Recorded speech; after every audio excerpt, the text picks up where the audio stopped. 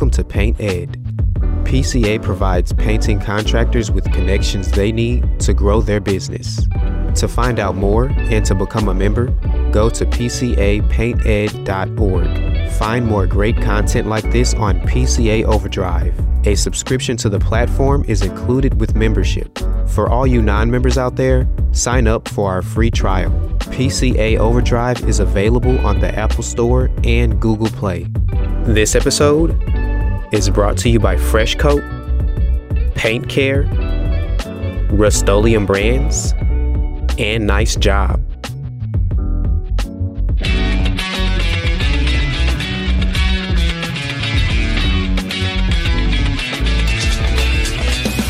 Welcome to the Painter Marketing Mastermind Podcast, a show created to help painting company owners build a thriving painting business that does well over $1 million in annual revenue. I'm your host, Brandon Pierpont, founder of Painter Marketing Pros and creator of the popular PCA educational series, Learn, Do, Grow, Marketing for Painters. In each episode, I'll be sharing proven tips, strategies, and processes from leading experts in the industry on how they found success in their painting business. We will be interviewing owners of the most successful painting companies in North America and learning from their experiences. On this episode of the Painter Marketing Mastermind Podcast, we host guest John McFarland. John is the founder and owner of McFarland Painting, a residential and commercial painting company based in metropolitan Detroit that does over $5 million in annual revenue. John discusses his path of dropping out of college to start McFarland Painting, and he explains why he describes McFarland Painting not as a painting company, but rather as a professional company that paints. John gives advice on how painting company owners can learn from business owners in other industries, and he discusses the employment compensation model at McFarland Painting and how changing this model 7 years ago has really helped propel his company's growth. If you want to learn more about the topics we discussed in this podcast and how you can use them to grow your painting business, visit paintermarketingpros.com/podcast for free training, as well as the ability to schedule a personalized strategy session for your painting company. Again, that URL is paintermarketingpros.com/podcast. John, thank you for being on the Painter Marketing Mastermind Podcast. Thanks for having me. Yeah, absolutely, man. It's our pleasure. So tell us a little bit about McFarland Painting, the background. What do you guys do? We do a lot of the same things that larger residential paint companies do. A couple things we do besides the straight interior and exterior redos. We do a lot of kitchen cabinet painting. Right now, our capacity is at 8 a week. We close on a new building in 8 days, and so we'll be doing about 12 or 14 a week when we're operational in there. And then staircase and banister refinishing, baluster swap outs is kind of another specialty item that's a little different than what some companies get into. We have an entire crew of 3 guys dedicated to do that. They do that 5 days a week, restains and swap outs and new posts and things like that. And that's kind of a little different and interesting. Yeah. So you guys, you do residential and commercial, correct? Yeah, mainly residential, about 85% residential and repaints. Very little new construction paint for us. Okay. And so 85% residential, almost all repaints. What percentage of that would you say is kind of this more specialized work, the kitchen cabinets and everything else? Yeah, cabinets make up about a quarter of our business. And the stair stuff is increasing at a pretty rapid clip in 2022. I expect it to be, maybe 15%. 10 to 15%. That's great. And are those your, the cabinets and the staircase, are those your higher margin or highest margin jobs? Cabinets are, because materials are cheaper. The staircases are a little different because materials make up a much higher percentage than, paint material for our everyday work. So sure. Got it. And what do you guys do revenue wise in 2021? 2021, we're about mid 4 millions, and I expect us to be about 5.2 or 5.3 this next year.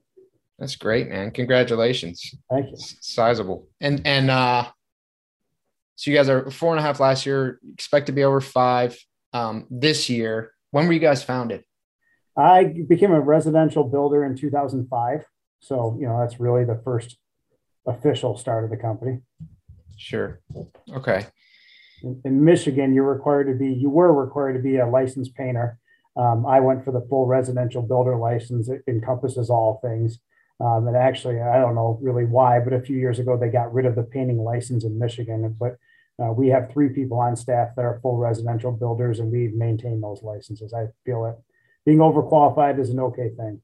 Yeah. And you guys are based in Metro Detroit, correct? Yeah, city is Livonia. We have 2 offices, one in Livonia and one up in Highland. Highland is kind of a suburb northwest of the city of Detroit, and Livonia is just exactly west of Detroit. Nice. And are you the sole owner, sole founder? I am. Yep. You are. Okay. Great, man. Well, you and I were speaking previously, and you had mentioned, kind of just diving in here, John, you had mentioned that one of the things that makes you unique, you think, really from a lot of other painting company owners, is how you compensate your employees and what your employee model looks like. You mind kind of speaking about that? Yeah, sure. I think it's, there's successful companies do a lot of the same stuff correct. And successful painting companies do even more of the same stuff with how they market and do things and their in-house process, their follow-ups. There's not much different that we do.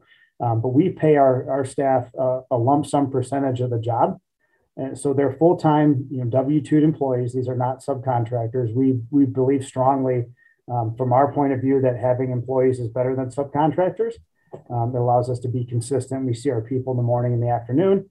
But one of the problems with that is, if it's just a stale 9-to-5 employee relationship, you're dealing with incremental raises and all these other things that no one likes. So we pay a percentage of the job. Our crews are incentivized to, stock the warehouse and get out to the job on time, avoid unnecessary trips to the store, have the trucks and all the tools that they need to do a job right. Look at the photos in the job file so that we have a game plan before they show up to a project. They know exactly who's doing what and how they're going to dissect it. So we're working faster, instead of kind of that slow start and getting our bearings. They know exactly where they're going to go to. And I think it's only fair for me if we, empower them to do that we pay them, some of the savings for what is wasted time, to not be going to the store and waiting in line and doing those things. Sure. And so have you guys always been doing that, or was this something you switched? Yeah, we switched 7 years ago. So, we've done that for millions and millions of dollars worth of work. And generally what we put together 7 years ago is the same. Did we have a good job plan? Was the estimate well written? Did we have good pictures? We really look at when jobs come back good or bad. Why? Do we need to adjust prices? Are materials creeping up? Is there, a problem with the type of skill sets on a job or on a crew? Are we trying to put square pegs in round holes from a labor standpoint? Cabinets, we have a very specific group of 7 guys that do cabinets. Our other guys probably could, but they don't do them as well. They don't make as much money doing cabinets. So cabinet crew stays on cabinet crew. Big residential exterior guys that love walking roofs and doing that, they get paid really, really well. That's not for everybody. So we specialize crews and teams based on what's going to make them the most money, which inherently makes us more money as the owner, Sure. Yeah. A win-win. Do you mind sharing a little bit about what percentages or if you have some sort of scale that you use for the lump sum? Yeah. So for us, our number is 31% gets paid to labor. That's the gross ticket. So we're not accounting for taking off paint material or stock material sundries or anything like that. We pay to a crew lead or project manager. They get another 2% on top of that. They may be running multiple jobs, different sites in a day. They're working project managers for us at this point. So that's incentivizing them to have more than 5 or 6 people underneath them. That becomes kind of real money at that point. We found that it's been successful. I will tell you, the first couple of years that we did it, we noticed our material consumption going through the roof. We had 6 years of data that we kind of arrived at this 33% total number on. And then, guys were throwing stuff away. Guys were, not cleaning things out. Stuff was coming up missing.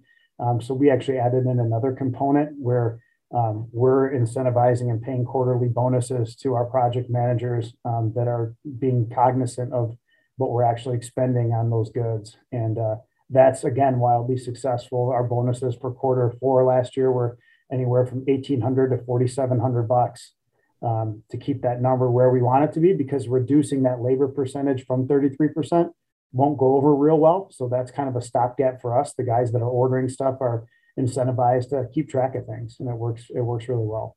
And what are you trying to keep that supply percentage below? We'd like it to be 17%. Okay. Make sure you have that 50%. Yeah. We like that to be there. And in fact, I pay them every dollar that's underneath 17%. So those guys that run and are looking at a $4,000 or $5,000 quarterly bonus, they're running at probably 16%, 15.5. So, bulk orders, stocking stuff, that's part of it. But honestly, the biggest metric is getting to the job and working and getting off the job and being done, not having callbacks and other things. Those cost more inefficiencies than, saving a couple of cents on a roll of tape or something like that. It really is more process orientated. Guys, our crews meet at the shop in the morning. So if they're here and they're back in the shop and they're here for half an hour or 40 minutes, it's hard to be real productive and overcome that once we get to a job site and really get to work. So we try to get them out of here quick. And, if we have to have guys planning or setting up vans, one guy does that. Two guys might do that. Not a crew of 8 or 9 guys kind of hanging out, talking. That doesn't happen here. So. Yeah. And did you say they meet again in the afternoon or just in the morning? Yeah, our crews ride in our vehicles, our lettered vans. And so almost all of our staff is starting and stopping their days at the shop. We have managers that mainly because of space concerns take vans home. Our sales staff takes their cars home. But most of the painting crews, their stuff is stored here in the warehouse. Okay, got it. And so do you mind, this is kind of I guess maybe diving into minutia here, but when they meet in the morning or in the afternoon, do you have any sort of set stand-up meeting or protocols you cover? What does that process look like? Yeah, so we have a handful. We probably have on the high side, and I would at times say too many weekly meetings and structured things. Monday, we do a whole company shop talk. That may be silly stuff, letting people know what the deal is for the Christmas party in 3 months. It Sure. may be handing out new gear and uniforms and that stuff. That happens on Mondays. Each individual team, which right now is about 6 to 10 guys, those teams have a meeting once a week too.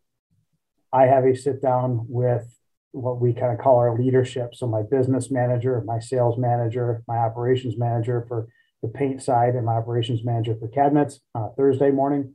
Every other Thursday. Today was one. But those team meetings that they do every week, they're going through and looking at their checklist. It actually has a category that says time out of shop. So they're supposed to be here at 7:30 a.m. If we're not out the door by 7:40, and we're a crew of 3-4 guys, what did we spend 30, 40 minutes doing?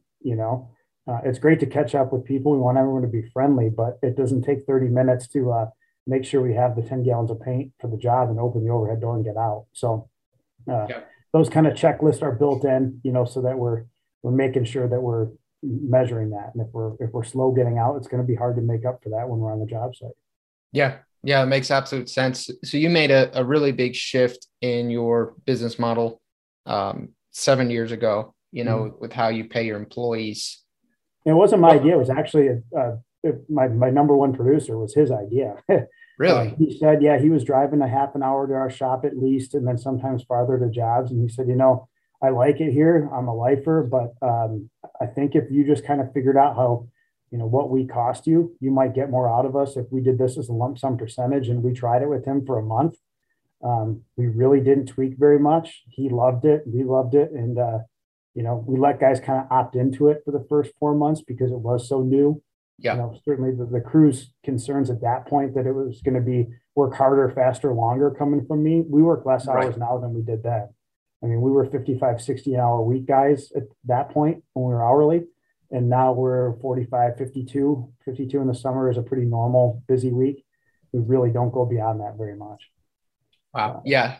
I think, that's one of the trends, and, some people use 1099. Some people do, encourage people to create their own companies and subcontract that way. Some people do W-2s. But one of the big themes that I've noticed for success here is allowing whoever is your painting, whoever is your producer, your estimator, giving them some sense of ownership, some sense of control over what happens to them.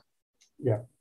Now, when you guys, it's very obvious you're trying to keep your profit margins, your gross profit margins above 50%, 50% kind of at the worst. If 17% is going to your supplies, what was it before? Was it worse? Was it lower? It was about the same, 17 to 18. But when the first 2 years we did this system, I mean, it crept up 21, and then the second time it was 23%. Oh, wow. So the labor rate doesn't work at that, you know what I mean? And reducing Right. the labor rate would have not gone over well. So we had to kind of address it from the back end, with the material consumption. And with this switch, obviously it was a little bit bumpy with the supply percentage in the beginning, but what have been the major benefits? Has it been that your gross profit has improved? Has it been that you've been able to grow faster? What have you really seen as the major benefits? I think the number one benefit is the culture. Our guys operate as if they're business owners themselves. So callbacks are like terrible, right? If you're an hourly employee, do you really care if you get a call back to a job? You're getting paid the same, or you're starting a new project. Our guys, those walkthroughs got better because that labor is paid.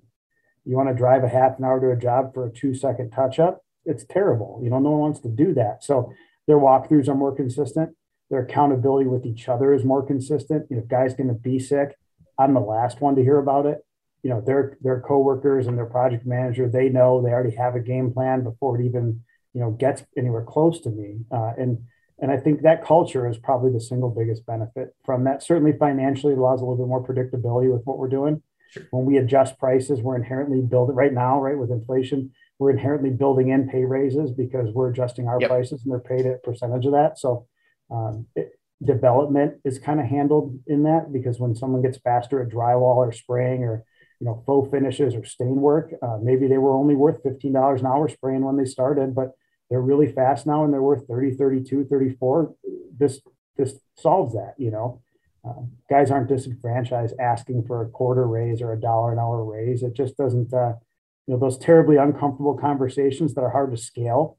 At times this fixes that, which we like. I love that. You guys are already, it's built-in raises and built-in development raises. Yeah, that's amazing. Do you have any, well, first off, did you lose anyone? Even positive cultural shifts can sometimes not be a fit for everyone. Not right away.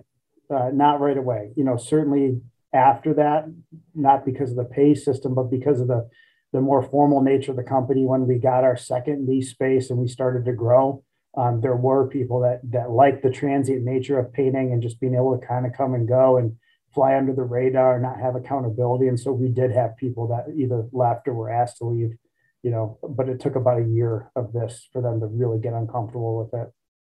That's interesting. So you almost built this accountability and people who probably were not your best employees already and were no longer a fit and just eventually kind of found the door themselves, mostly, it sounds like. Yeah, if you think about our teams of, if there's 3 or 4 guys on a project and girls, we have 5 painters that are female now. If you're slow or lagging or not picking up your share of the weight, you're getting a percentage of that profit. So they don't tolerate it. Those guys will get washed away pretty good or say, this just isn't a great fit for you. I like you, but you're kind of more of a 9 to 5. I just want to work in assembly line type of mentality. And that's great, but that's not here. We've had a lot of guys who are like, I love it. It seems good, but I can't handle thinking about ways to be faster. That little bit of stress does wear on people, and it's not for everyone. Yeah, it is. I mean, it does. There is definitely an element of stress there that would not have been there before. I was going to ask about the culture, because I could see conflict arising. If one person is on a crew and really fast and someone else is really slow, that's obviously going to cause some tension. How has that worked? We're pretty lucky, and we're pretty lucky the last few years, really 4 years on, I would say we're dealing with very little interpersonal conflict, personality deals on jobs. We do hire a certain type of person, but even then there are certain teams or team leaders that might not be a good fit for painter A. So we will try a new hire on a couple teams and then kind of pull the new hire and pull the crew and say, what did people think about Brandon? They're like, I liked him, but his fear of heights, man, I just don't think he's going to fit with us. We paint so much outside. He's way too afraid of the heights. Yeah. Where another group is like, he doesn't know as much, but he can deal with the heights and we'll fix his lack of knowledge or experience. That's no big deal. So the training, if we have guys that come in on a group and we stick them with somebody, they're more invested to train them because when you're better, they're better and everyone makes more money. Again, it kind of It fixes, I'm not saying it doesn't create some problems because it definitely has its own Yeah. stresses, but it fixes a lot of the traditional, hiring and performance metric issues that we deal with as business owners. Yeah, there's a term called intrapreneurship. Basically being an entrepreneur within a company, and a lot of it has to do with accountability and sort of finding innovative ways to improve things. And it sounds like this would probably encourage that. Yeah, encourage that. Well, like with our cabinet division, Mike runs our cabinet division, and that was something that was about 6 years ago when it started to gain popularity, and we did it the way that a lot of guys do, right? We did it in basements and garages and taped it up. We have spray booths now; it's a totally different animal, but that was kind of a rock paper scissors hot potato deal. I mean, Mike was the low man on the totem pole, and the other guys that have been with me for a little bit said, "I don't want to deal with it. This does not sound like it's profitable." I mean, Mike would kill somebody trying to take that from him. He's built this system of we paint this side in this order, and we number doors this way, and then it's an accent color. We change colors of tape, and I mean, he's got all these little built-in metrics that it's way better than what I would have done with it because I let him just run with it and take it over, and that's his baby, not even mine. That's amazing. Yeah, that's ownership inside the company. Yeah. So do you mind sharing your average ticket values for, cabinets, all the different kinds of work that you do? Yeah, our average cabinet value is a little slightly larger than our average ticket. So cabinets would be about $39.50. Our average job is about $3,700, $3,677, I think is what it came out to last year. And our average exterior is, north of 4,000 by a bit. So we're not painting terribly large projects. We're doing 1-2 day jobs for the most part with our crews. And is that intentional, or is that just how it's kind of played out? It's a sweet spot for us. The bigger jobs, more can go on. It's not that we don't do residential interiors for 20,000. We just had one come through for 30,000. It's just a repaint and a nice big home. It's not even a crazy scope of work. I like that tempo. I do. And our guys do. We've found that that's kind of the most profitable. We're in and out quick where people don't get sick of having us there every day. But it's not necessarily a new customer and a new set of rules and a new hot button every morning, trying to get a feel for, how you want things done in your house, how you communicate best. So 2 days is kind of a nice deal for us. Cabinets take a week. We do cabinets Monday, Tuesday, we're in the home. Friday, we deliver doors, and that's pretty scripted. Nice. So you guys are on track to break 5 million. What do you primarily attribute that growth to? It's not my looks. It's not my intelligence. I think it's me understanding years ago that it wasn't going to be me. And now, so what's happened the last couple of years have been really explosive growth. We've historically grown at nice 15, 17, 18% numbers. It's safe and predictable. We hired a marketing admin just over a year ago. I got really, really lucky with a couple key hires, my business manager, Chris, my operations guy, Garrett, that like the freedom, like the culture, and have certainly enough good ideas that they're willing to take what I think might be right and tell me when it's not right and implement maybe a better way to do it. And I think that's probably the number one thing with almost every business owner. If you knew everything, then it would be a company of one. I really like the help I get from my support staff. I think that's been the single biggest reason. I did our social media stuff before. I did a really half-assed job of it. Frankly, it wasn't good. It wasn't interesting. It wasn't regular. Elizabeth is great and way better at it than I am. So, giving up that little bit of control, it's still hard for me to give up control. I don't do estimates now anymore. I gave that up about 3 years ago. That was hard. I love doing quotes, but 10 years before that, I loved painting houses and, giving up that little bit of control. Thankfully, I've been able to kind of realize the people do a better job with their jobs than I would have anyhow. So it's not as hard to reminisce about that. Although I still like estimating and dealing with customers. But. Yeah. I think that's a great point, delegating. And I think this point that you made about you understood a long time ago that it wasn't going to be you. I would love to go deeper into that. What do you mean by that?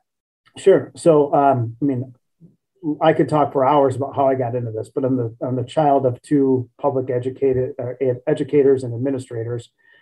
So, college was it. College was the plan. And I went and changed majors to construction management and then dropped out. because the construction management program was not doing what I wanted it to do to be an entrepreneur. There was no component to help me with that. My dad was pissed, to say the least. Him and I got along splendidly. Can imagine. Yeah. He thought it was a terrible mistake. I gave up some money I was getting from the criminal justice program to go to another school. And he just thought it was a terrible mistake. And, he'd heard every horror story of things like that. Now, he was handy. He actually got into teaching as a substitute shop teacher and took a long-term position, then was a principal and administrator. So he could do stuff, but he just felt like, God, this is just going to be a rough life for him. He retired 2 years later, and I handed him business cards and I had him selling jobs for me because he wanted something to do. I think his concern was just trying to get that buy-in from me. And was I really going to take this seriously and do it? Or was I just enjoying having, some extra spending money and a nice new truck and owning my own house at 21? What was the motivation behind it?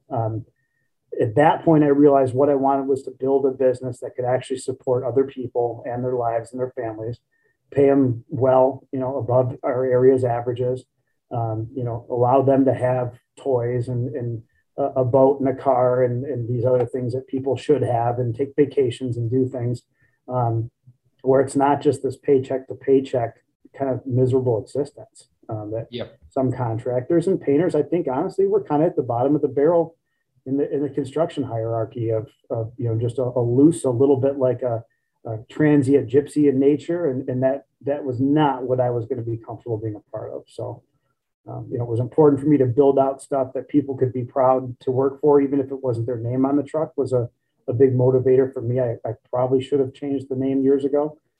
It's a little bit too far past that now. But, I have guys that are super proud to say where they work and really care about it as if it's their own. They wear our gear when they're out, at restaurants and places and sporting events. And that stuff is important to me. Yeah. Yeah. I mean, it means you've built a culture and that people are proud of. And I think, you started there, the way that I've seen it. Again, we talk with painting contractors across the country. I have clients across the country, and then I run this show. So I talk with a lot of painting company owners, and I've seen kind of two paths. One is, and a lot of times those paths kind of merge. Obviously on this show, we have only painting company owners that are doing over $1 million. So they figured out what they want typically, but they start as a painter and it just kind of ends up happening, or they start as a business owner that they're going to run a painting company. It sounds like you went into it as I'm going to be an entrepreneur and I'm going to better people's lives and make a difference in my community. And I'm going to do that through painting, but maybe you could have even selected something different. Am I thinking about this the right way? Yeah, no, I think that's a lot of it. I mean, we did some other services when I was more hands-on. We did some roofing, we did some siding, we did some kitchen remodels and bathroom remodels. And I was master of nothing type of guy. I was pretty proficient in everything, but not great at any of those. I think the one thing I was good at is having this vision and trying to lead this. And then probably recognizing some talent of people that, could help get there and would want to be in the front seat with me while it's going on. And that's always been critically important to me, that if it wasn't this, I used the phrase years ago, we're a professional company that paints. Painting is the service we provide. I just hate the word painter because it has these weird negative connotations. I mean, I am the president of a company first. Yes, we paint. And yes, our guys are painters, but they're project managers and they're crew leads and they're these great people that this is the venue for it. This is not the existence, Yeah. Yeah. And it's unfortunate, it is unfortunate that the industry sort of has that perception a little bit. But I think people like you and entrepreneurs like you and who are creating a culture where people are proud to work there, actually wearing their gear out. I think that is going to eventually change the tide. I think that with the PCA and a lot of the, professionalization is obviously a big term in the industry right now, but all this transitioning, I think within the next 5, maybe 10 years, I hope that stigma is no longer a thing. I love it. I mean, we're still one of the few companies in our area that has a 401k, right? Mm-hmm. That has health insurance. We have short-term and long-term disability for our folks. So if they blow out a knee at softball or break a hand, we had a guy who broke a foot doing his own deck repair job. They're covered on that. And that's important. No one's going to lose a house. You work here, you're not losing a house, or having a car repoed because you got in a car accident and you can't go back to work. That's not even on our mind here. The new facility we're putting in is going to have a 4,000 square foot fitness center in it. I'm going to be hiring, mostly predominantly males, 18 to 30. And if they're females, they're going to be younger, our field staff. And so that's going to resonate with them. It's a place they can go before or after work, get a quick workout and grab a shower. And I think that will be a desirable draw to our, keep our people happy. But I think that's going to be powerful doing interviews at the new place. They're going to walk through a showroom and they'll see the fitness center and know like work-life balance is huge with us. So nobody in my company's cell phone number is on any piece of material ever, anywhere. We have methods for that. We have great answering service here. We answer the phone from 7 a.m. to 5. We have a whole company-wide text app that, guys can text and have it be screened through the app, and we can see that stuff. And our main thing is just plan, schedule, do what you said you're going to do. And there's no reason to contact people out of business hours. All those extra contacts are because generally somebody screwed something up or forgot or is making up for a mistake. It was never intended to get phone calls at 7 or 8 o'clock at night. You're fixing not doing your job at some other point, so our crews, they may send funny texts and memes, but they're not getting a, hey, go to this job tomorrow text. That doesn't happen here. Yeah. I mean, you guys aren't doctors, nobody's dying. So if things are running how they should be, you can take time off. I use the line, there's no such thing as a pain emergency. I mean, if our customers say, what if I have to call you tonight? It's like, call 911, then your insurance company, and then we'll show up tomorrow at 7 and we'll handle whatever we need to, Yeah. Yeah. So you guys are basically building the Facebook or Google headquarters of painting over here with a 4,000 square foot workout facility. Maybe we'll have a cafeteria at some point here. I like this.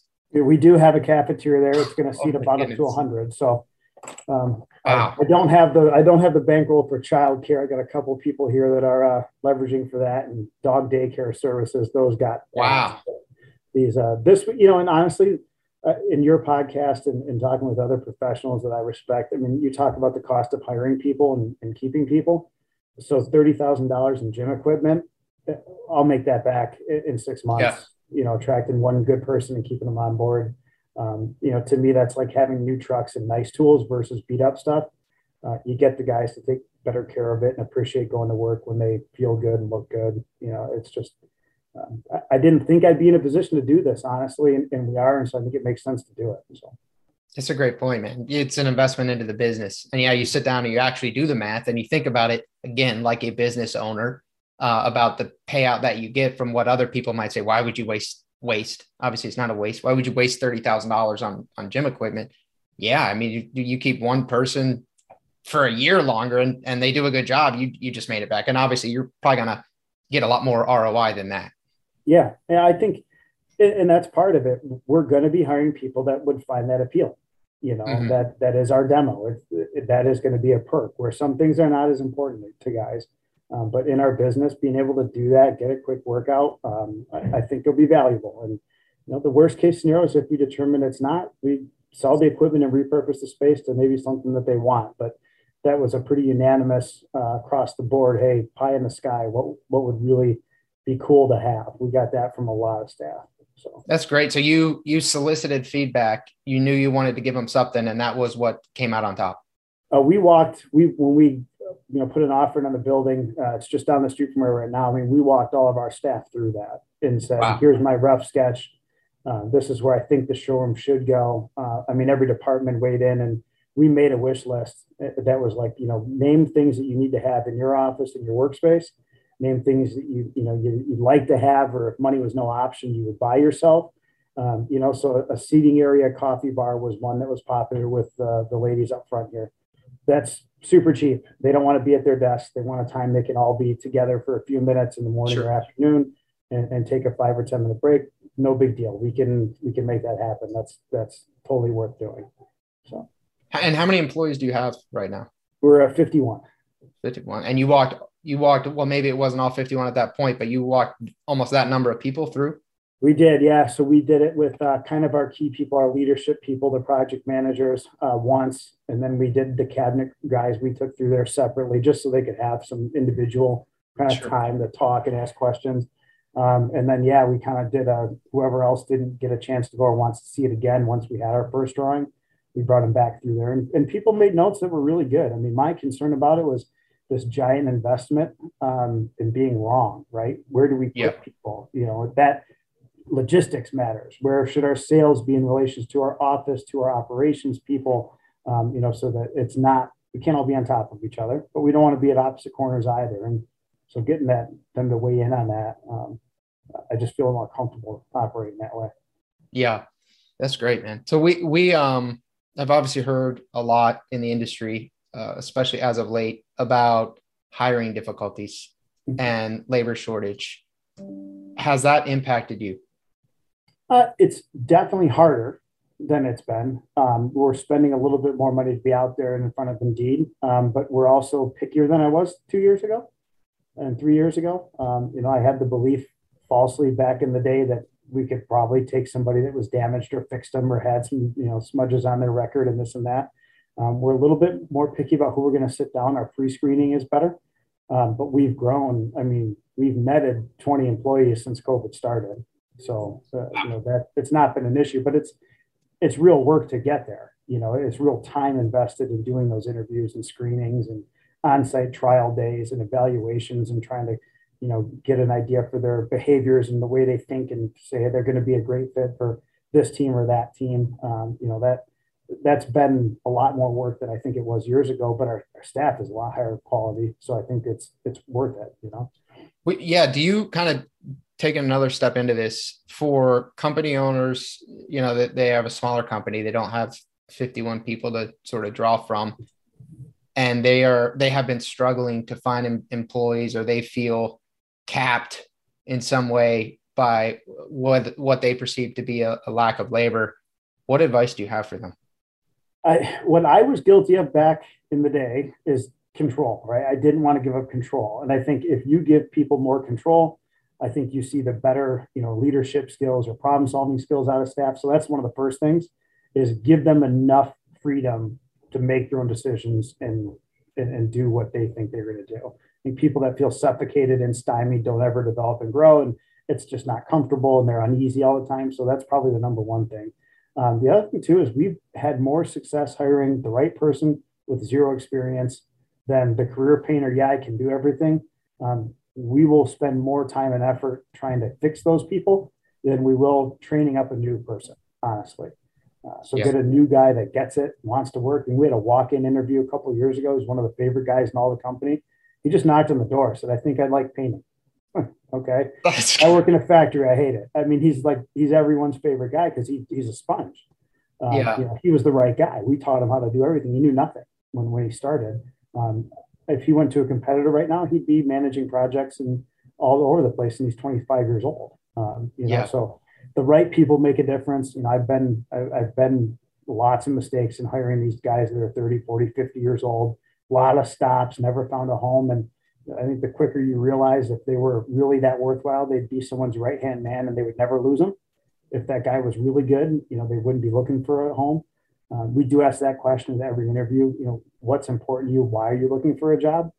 And then I shut up as long as I can and let them just go. And they'll continue to go a little bit deeper with that. And, sometimes it's money, sometimes it's time with family, sometimes it's respect. But they'll often really clue you into what they're looking for. And we may not be a good fit, but if, they say work-life balance, I like to work on a team. I like to get stuff done. I like to be rewarded when I do a good job. I like to be recognized when I do a good job. I like to learn. We check those boxes. I want to touch on a couple of things right there, because I think you made some really good points that could be missed. And one of the things you said that I think is very powerful is you just stop talking and you listen. And I think when you pause, people have a natural inclination to fill pauses. So if you pause, or if someone says, well, I want the job for X, Y, or Z, and you dive deeper, you dive 1 or 2 levels deeper. Okay, well, you want it for this. What do you mean by that? What do you mean by that? You'll pull so much more information out of them, because people will have a compulsion to kind of almost vomit everything to you. And then you can really understand who you're talking to. Is that kind of how you approach that?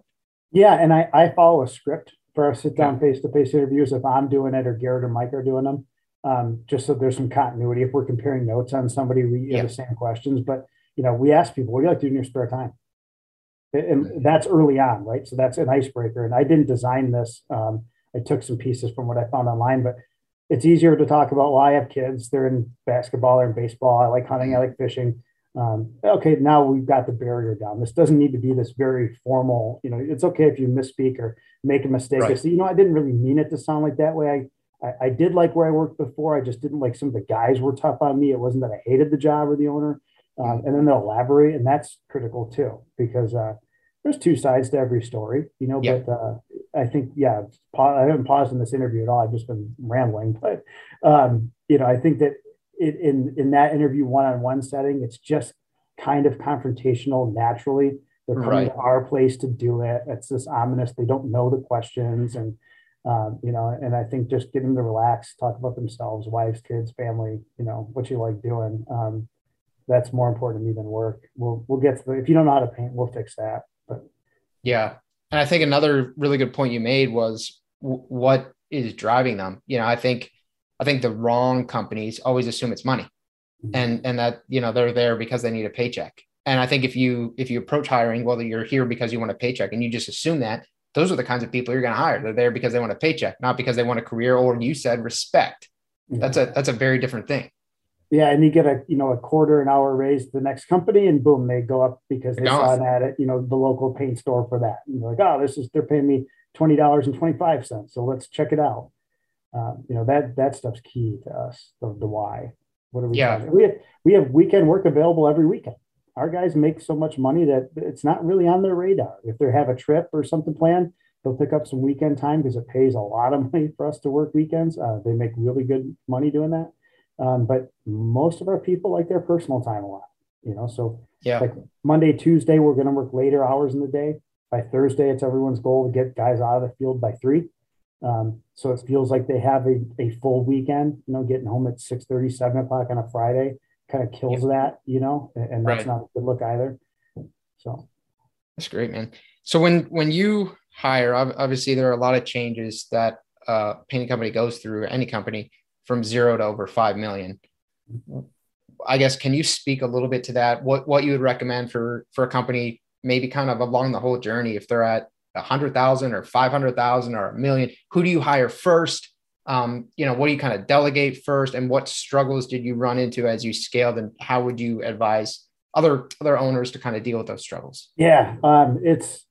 I think the best thing is to figure out what you might actually be good at. And if you don't know, I think you need to ask your friends and family. The finances and doing the bookkeeping is not my deal. I'm not good at it. I put it off. I did a crappy job. It's just not my deal.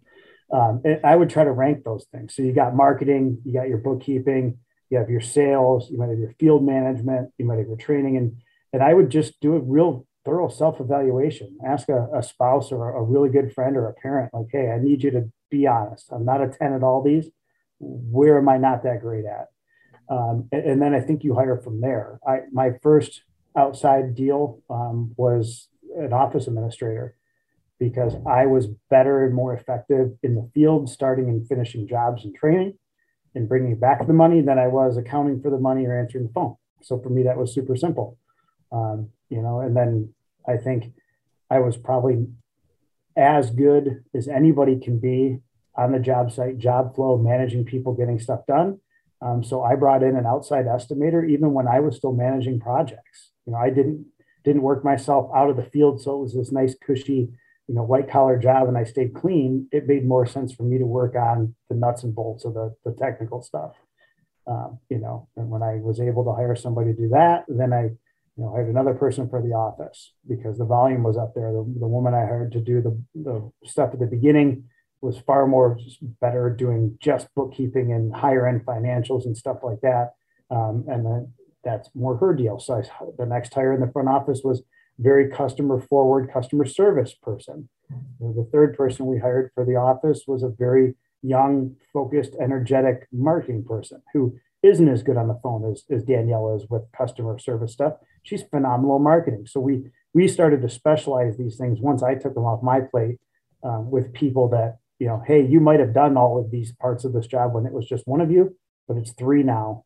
We're in the middle of it doing that right now. We just had a meeting on that today.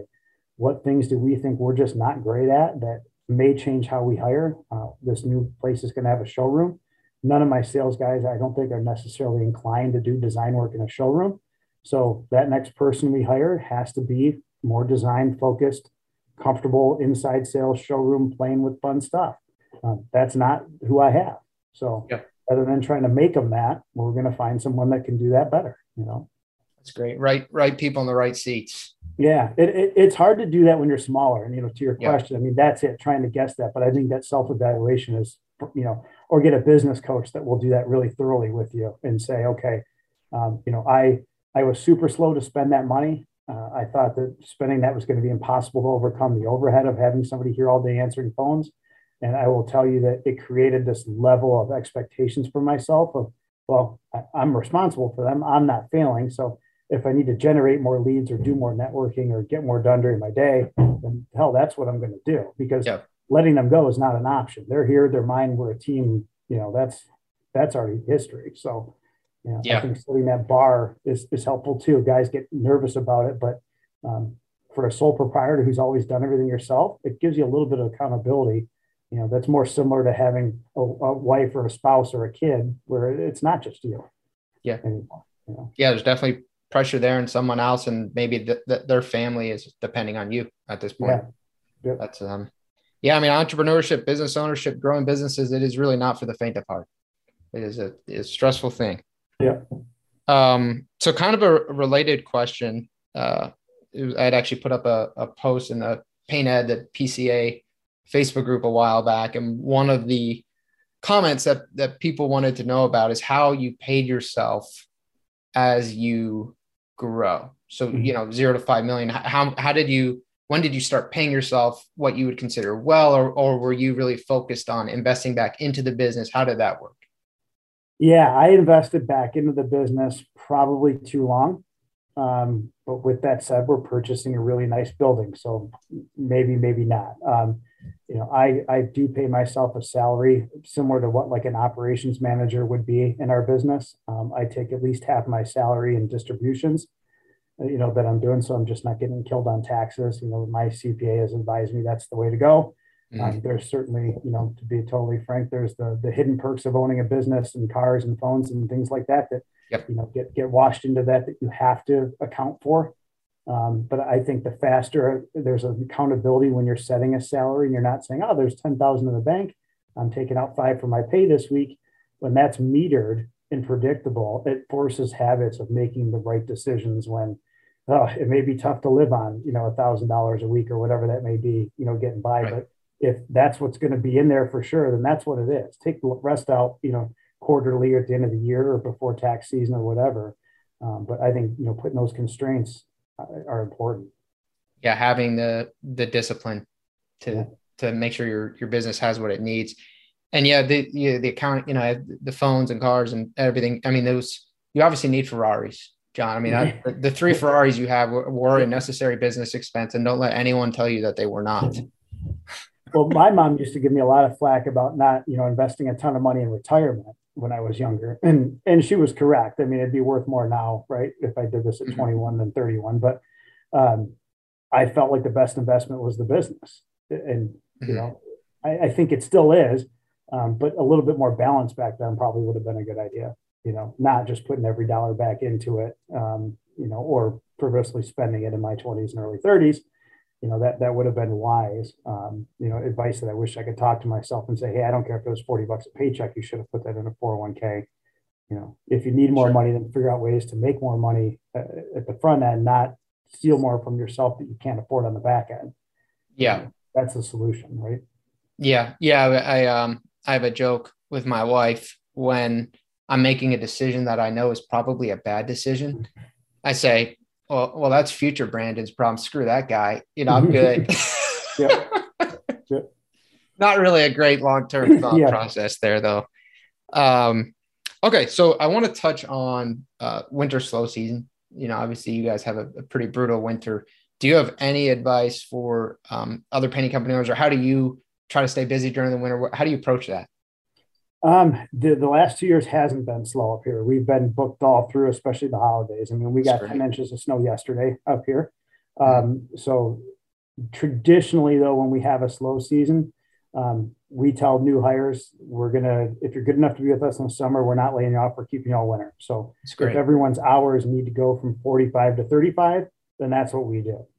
And that was the case. Now we've been blessed the last 2 seasons to be booked where that wasn't a concern. But we didn't provide a lot of discounts.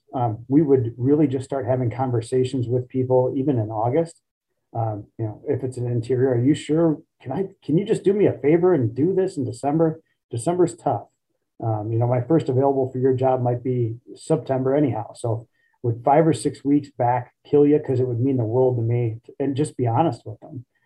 I think that got us more traction than 5 or 10% discount or free paint upgrade or some of the other things that people do. Right. And it might be because I'm a little cheap, but I just don't love those type of discounts. I kind of like honesty.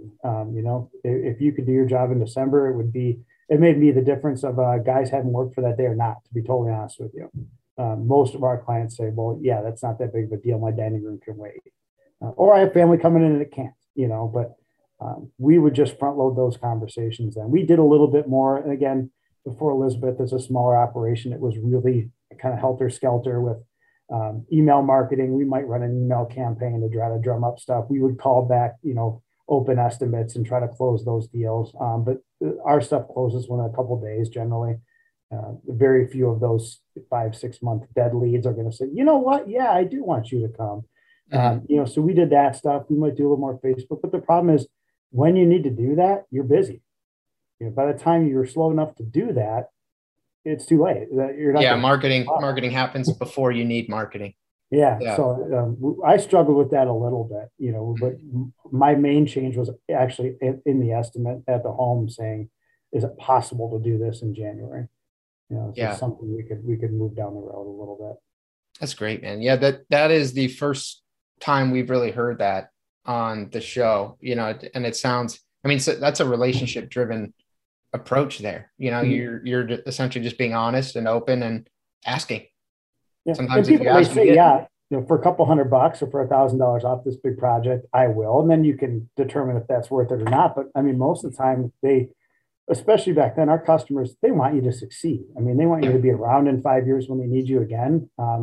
Most people are not, making so much money off this that people feel gouged. And so that human element is a pretty powerful tool that I think we kind of forget sometimes.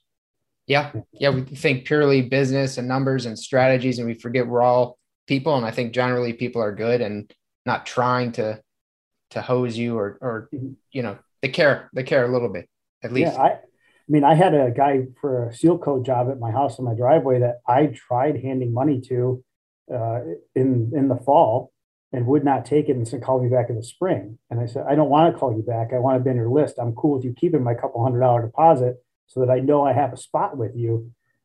Let's do this. But his thing was now almost like he couldn't trust himself. He said, you have to call me back. Well, I didn't call him back. I called another person that took a deposit because I wanted that relationship to go both ways. I was fine committing to him. And, I understood he probably couldn't fit me in the fall. He said he might be able to. And I said, I'm good with more of a sure thing. And I'm good with, kind of helping you with your business. And if you're scrambling, working a bunch of overtime in October to try to wrap this up, mine's not critical. I'm cool to go in April, let's just do that. So. Yeah. Interesting. Are there any, you've brought up marketing a couple of times. I think you have someone who's doing a lot of your social media marketing. Have you done any marketing that you found to be really successful? And have you done any marketing that you thought would be successful, but was wildly unsuccessful? Yeah. We've done some stuff that I didn't think was going to be successful. That is, and actually, oddly enough, it's a multiple company kind of cellophane wrapped print deal that I really thought, well, this is worth a shot. I knew the guy and liked him and said it's not that much money, we'll try it. I wasn't expecting much. Why it works for us is I told him I had to be on the outside, so if people open it or don't open it or throw in the trash, they're still seeing it. And we didn't do painting. I think that's a lot of problem that painters get into interior and exterior painting, that's not cool. No one cares about that. That's not fun. Custom faux cabinets is fun. Handrail refinishing is fun. Staircase redoing is fun. Custom, really cool front doors are interesting, but painting walls from beige to gray, which is all we've been doing for 6 years, that's not interesting to anybody. So from that marketing, we went just for handrails. So we're a painting company that only marketed in that mailer for handrails. And our return on that investment has been wildly successful. We get several calls every time that goes out, and we're talking that margin on that is maybe a 5 or 6% marketing cost for that. That's great. So that's been good, and I didn't think it was going to be. The traditional stuff that I thought would be good that we did, we did some videos on stuff, some kind of how-to stuff that I just think we didn't do a good enough job marketing and supporting, and it was kind of poorly done, and that didn't provide any traction. Some how-to things, Sure. We get asked all the time, how do you do a paint touch-up? Because kids were going to mess up walls, and no one wants to call us back to deal with that, and some things that we thought were a good idea that we just didn't execute well enough, so they didn't stick.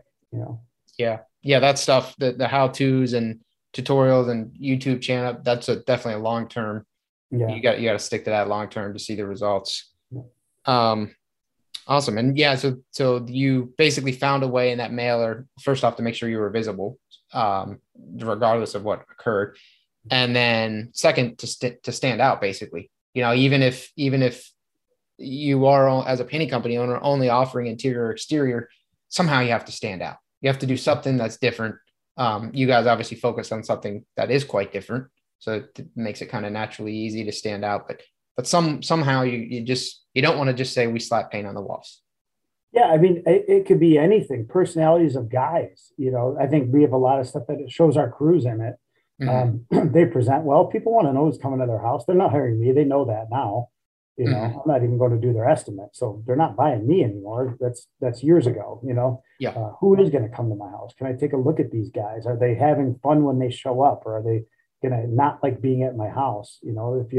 If you do cool stuff, even we did a couple things where it's just a front door refinish, fiberglass refinish. People still don't know you can do that. So that had traction. To us, that's like very generic. Who cares? It's a door refinish, but that resonated with clients in a way we didn't think it would. To kind of zoom in on some of those photos, right? So have a little different interest in how to, instead of just a before and after room or home. Sure. I think that's helpful too. That's great. Yes, finding a way to stand out from others. Do you see the painting industry changing over the next 5 to 10 years? And if so, how do you see it changing? I mean, I think we're overdue to have it become a little bit more of an official, real life, contracting companies, right? A real life, not one guy in a van, right? So I would love that. I love Chuck. Tell people all the time. Come on, John. I love Chuck. I know. I got guys in our neck of the woods that I talk to all the time that I don't care if we get a job or don't get a job, as long as the guy that gets it is not going to be someone that's going to cause us problems down the road by, not doing things right, the taillight warranty. I'd rather have it go to a competitor of mine that's a legitimate competitor. Yeah, it hurts the industry overall. Fair, we get it. We're friendly with each other. It's fine. Yeah. Maybe Mr. Smith liked their estimator more than mine because he smiled different. That's cool. So I hope that happens. I'm not positive if it's going to. I mean, I sit on the board as a director for a painting and disaster restoration academy. They're trying to do some online schooling to have this be more of a legitimate kind of following like a union program, but for an open company. The Mike Rowe has been beating this drum for 15 years now, right? That I would love to see. I think that might be one of the first aspects if the labor gets a little bit more formal. Some of the fly-by-night guys go away because people want to work for a good company. It's going to take care of them rather than the guy that pays them cash on Fridays. Maybe it starts that way. Maybe it starts with the employees instead of the actual companies a little bit. Yeah. I mean, you definitely are approaching it from a very almost a corporate approach, but not a corporate with a Facebook feel. Obviously, Facebook is corporate, but yeah, it's nice. It's nice to see. Do you have any advice and anything that you maybe haven't already shared for painting company owners that their business is not at 5 million? Maybe it's not even at 500,000. What advice do you have for them if they'd like to get to 5 million? Gosh, that's a really, really good question. I think if you want to take something from 3, 4, 500,000 to 5 million, it's really not as hard as people think it is. When we all started painting a big room or big house was difficult. It's the same thing. What seemed, massive at one time is not anymore. But it doesn't happen overnight. If you're consistent with stuff, and you take some calculated risks, it really isn't that hard to do. You just have to take some calculated risk. And I think, I've been lucky that some of mine have worked, but I've had more fail. I mean, it's not easy. I'm the first generation of this company. When I did quotes, back in the day, people said, "Oh, is this your father's operation?" It really pissed me off because I'm like, "No, I built this. What are you talking about? This is me." So it wasn't given to me. But I think if you take some calculated risk and try to find out where you're weak, that, you can do this, hiring the right people. Don't just hire the guy because he says he has 30 years experience. If you need someone to do your books and answer your phone because you're not good at it, then that's your first hire. Maybe you only have 3 painters, but if you need someone to answer the phone, then that's it. Yeah. Being willing to hire even if maybe you're a little afraid at that point. Yeah. I think that next step. You have to. I mean, no business that's really made it did it just absolutely super slow and predictable. I mean, there are people that did stuff that just was an insane risk. That's not my personality. Yeah. I'm not owning Amazon or Tesla. I didn't get into books and now I own everything with home delivery. Oh, the world. Yep. Right. That was nuts. And if you would have gone back and said, "Oh, the way you're going to become a bazillionaire is going to be to deliver groceries and all this other stuff," people would say, "No way." Right. But I think if you take some risk, and then I still do on both sides of it, some peer mediation stuff. Talk to your peers and ask them what should I do when. Guys in other businesses will be super helpful. Carpet cleaners, landscapers, to say, "This is how I do that." You're not their competition. Where your competition might tell you to get lost. Those people in your area will be like, "Oh, I had that too. I used to advertise with door hangers and I gave that up because it was terrible." Or I used to hire all the best guys and I stopped that. I'd rather train. I mean, they'll give you that information before you can even afford a business coach. You can get a lot of that stuff for free. Just find a couple mentors. What a great point. Yeah. And even not, I mean, obviously you want to be cognizant that what works in one industry in your service area might not work in painting, but just finding other companies that are doing well in your local area. I mean, go to your chamber of commerce, go see if there's any sort of entrepreneurship group, go to these kinds of groups, connect with these kinds of people, and small business owners and even larger business owners. They want to help other business owners. Ultimately, 100%.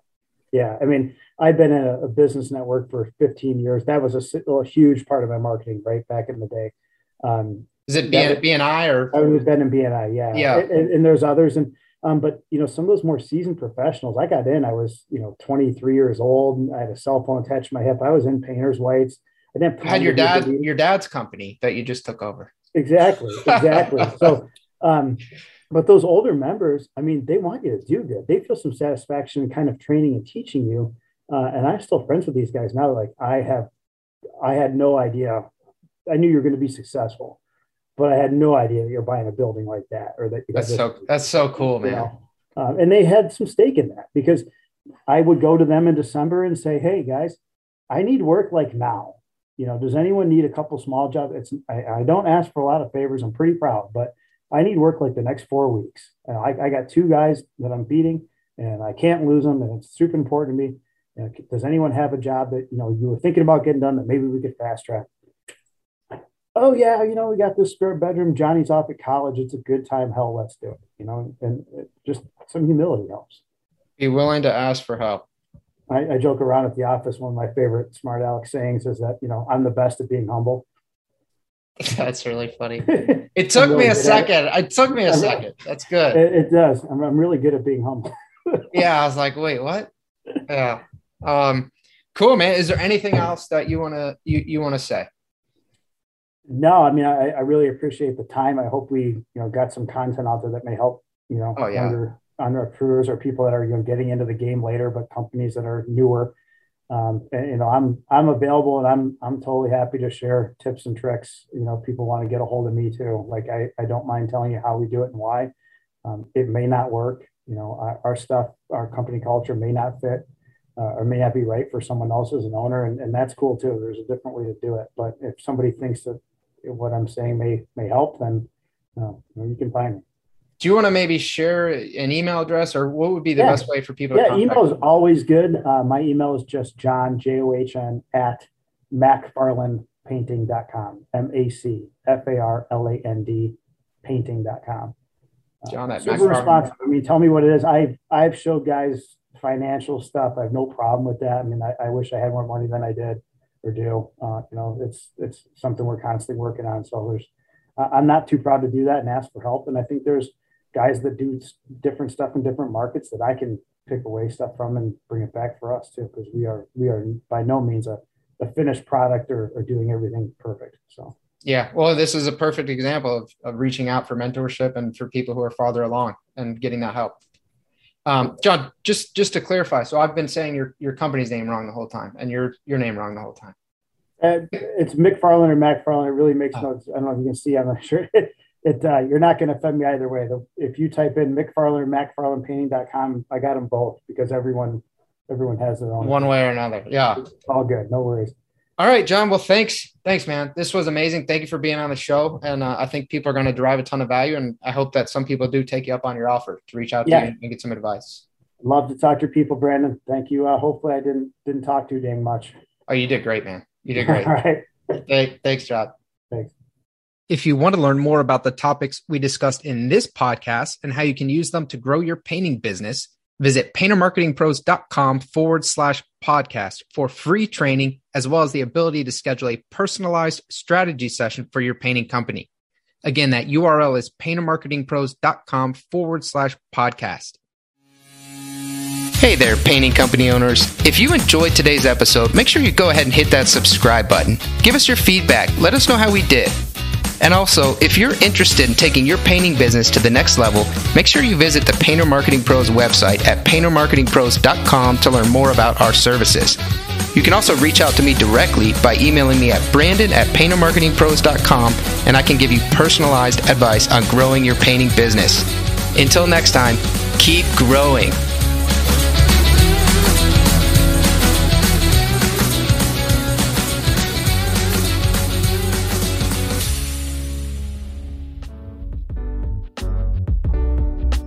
Paint Ed podcasts are produced by the Painting Contractors Association and is made possible by members and industry partners.